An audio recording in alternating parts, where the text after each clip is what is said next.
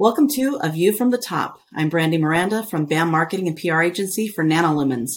Tune in and enjoy this vlog brought to you by NanoLemons, where I chat with industry pros and cover topics about building experiences through storytelling and technology. Storytelling connects the parts of people that other communications don't typically reach. The way we engage, excite, and educate people about technology is to make it meaningful to them.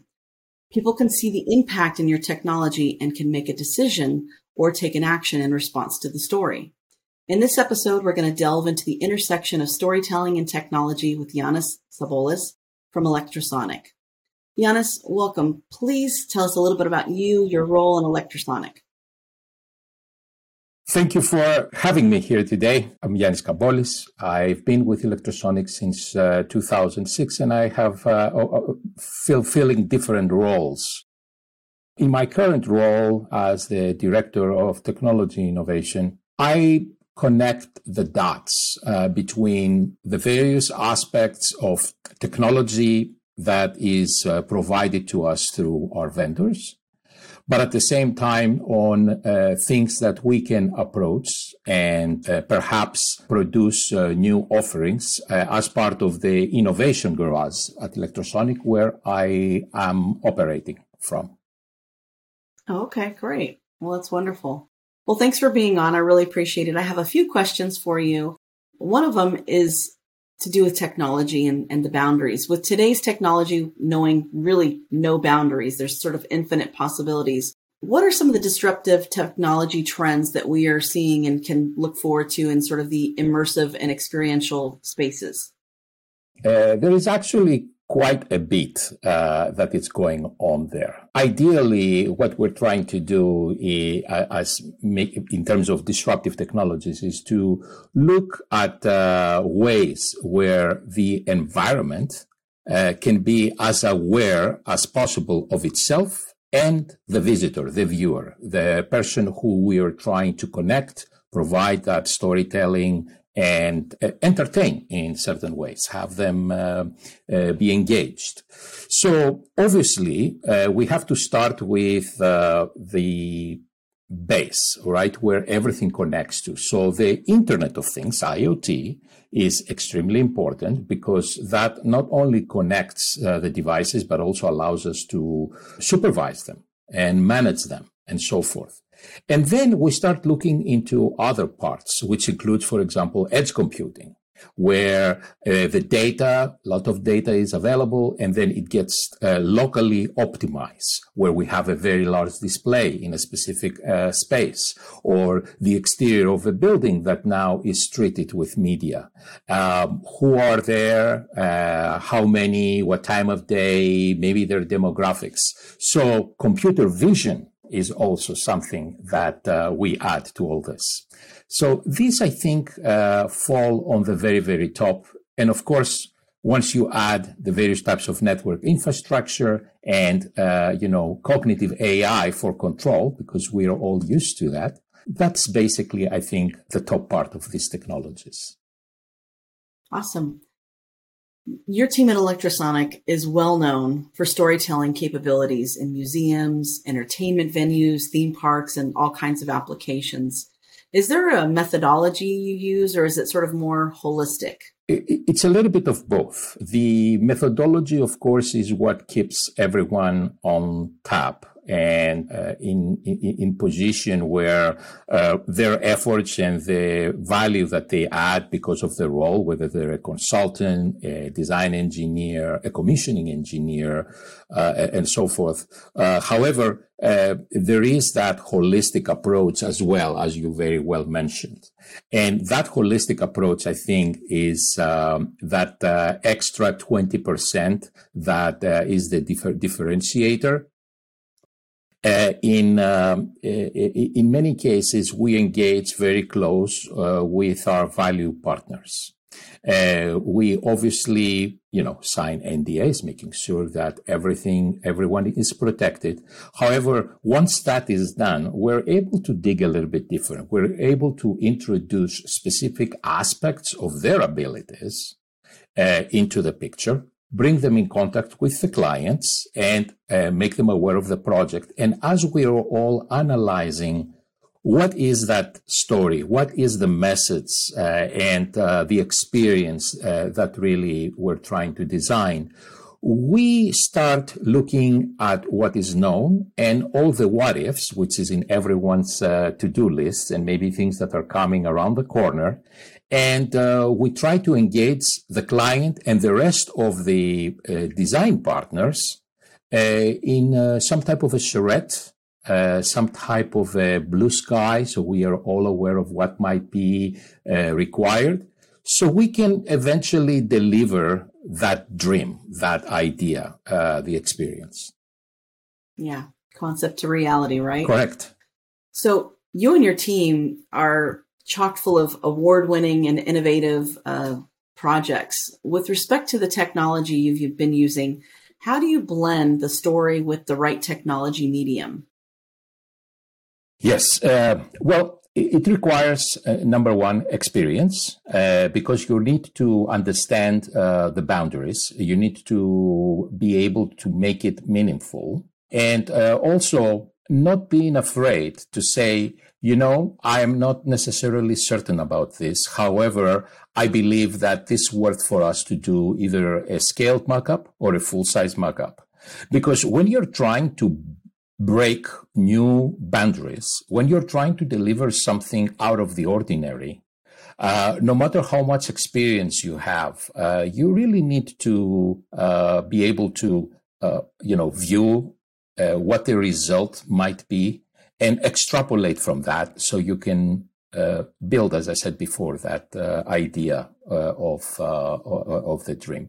That's really what we have been doing, and it has been very successful. And of course, because everyone participates, it raises both the collaboration level, the camaraderie, and also the satisfaction of all team members from all sides of the stakeholders.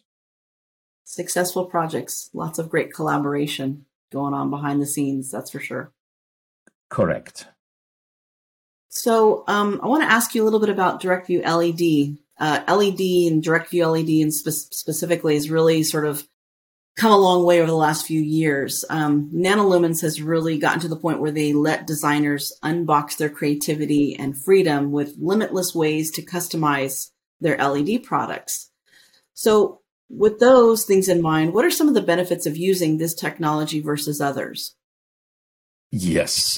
So what I want to mention is we very much appreciate the approach and the strategy that Nanolumen has taken on how to approach the engineering teams, how to approach a project. In a lot of that custom work, all that unique it might be some existing blocks that might be used, that we might be using, right? However, there is a whole part on the engineer solution approach where we're looking at all those phases, which it's interesting that both Nanolumens and Electrosonic have it in common. In our design consulting group, we're following more that architectural style of sequence of events, including the schematic design, the design development, the production, and so forth. That is very similar in both of our companies. So when we're talking about a new product or a new approach, the density and the flexibility of pixels, color rendering, managing in ways the showmanship of what that delivered product is going to do. That's really what accentuates this relationship, and that's what has been the most helpful. Obviously, Nanolumens were the first ones that were able to deliver a pliable, curved LED. Looking back now over 10 years old. Yeah, that true curve. Yeah. So all that in combination, that's what I think helps us, and that's what has been at least the most productive for us working with them. Wonderful. You also do a lot of work in the experiential design for themed entertainment. What other areas are sort of up and coming for this type of designed customer experience outside of theme? Outside themed entertainment, location entertainment, right? Right. Yes. What is happening, I think, is that everyone is looking for to elevate the level of engagement. The pandemic has almost accelerated this by a tenfold. Areas such as, visitor centers, that naturally you would find some of these very large experiential type of media displays, immersive media displays, I should say. We start finding the same approach or the same demands to put their message, to do their storytelling in, let's say, executive briefing centers, on the, in lobbies, areas where, although it is a standard enterprise type of branding environment, and they might have the various, conference rooms and so forth. There is a very large area where the various companies want to accentuate their branding power and also be able to differentiate themselves both to visitors and, of course, their clients. So these are areas where we see that a lot. I think that, miniaturization of technology, the way technology is packaged in direct view LED displays now, makes it a lot more flexible to use it, for example, on cruise ships or in other hospitality environments. So these are all areas that we have currently demands, and we're currently working on projects that have this type of applications. That's wonderful. So exciting to see what the future holds for everybody, right? Absolutely. I also have to mention that, technology companies, manufacturers, we are obviously obliged that they're taking the risk to actually go through their R&D process and deliver a product. Then we try to do our good part in terms of being informed, educated enough, and start finding ways of how we can integrate it or apply that technology. And along the way, we almost both come into an agreement as to little tricks that can be done, where we almost break the rules in order to create that magic. So that's I think that's what's the most interesting for the future, because that seems to happen more often. That's wonderful. Well, we look forward to working with you in the future as well.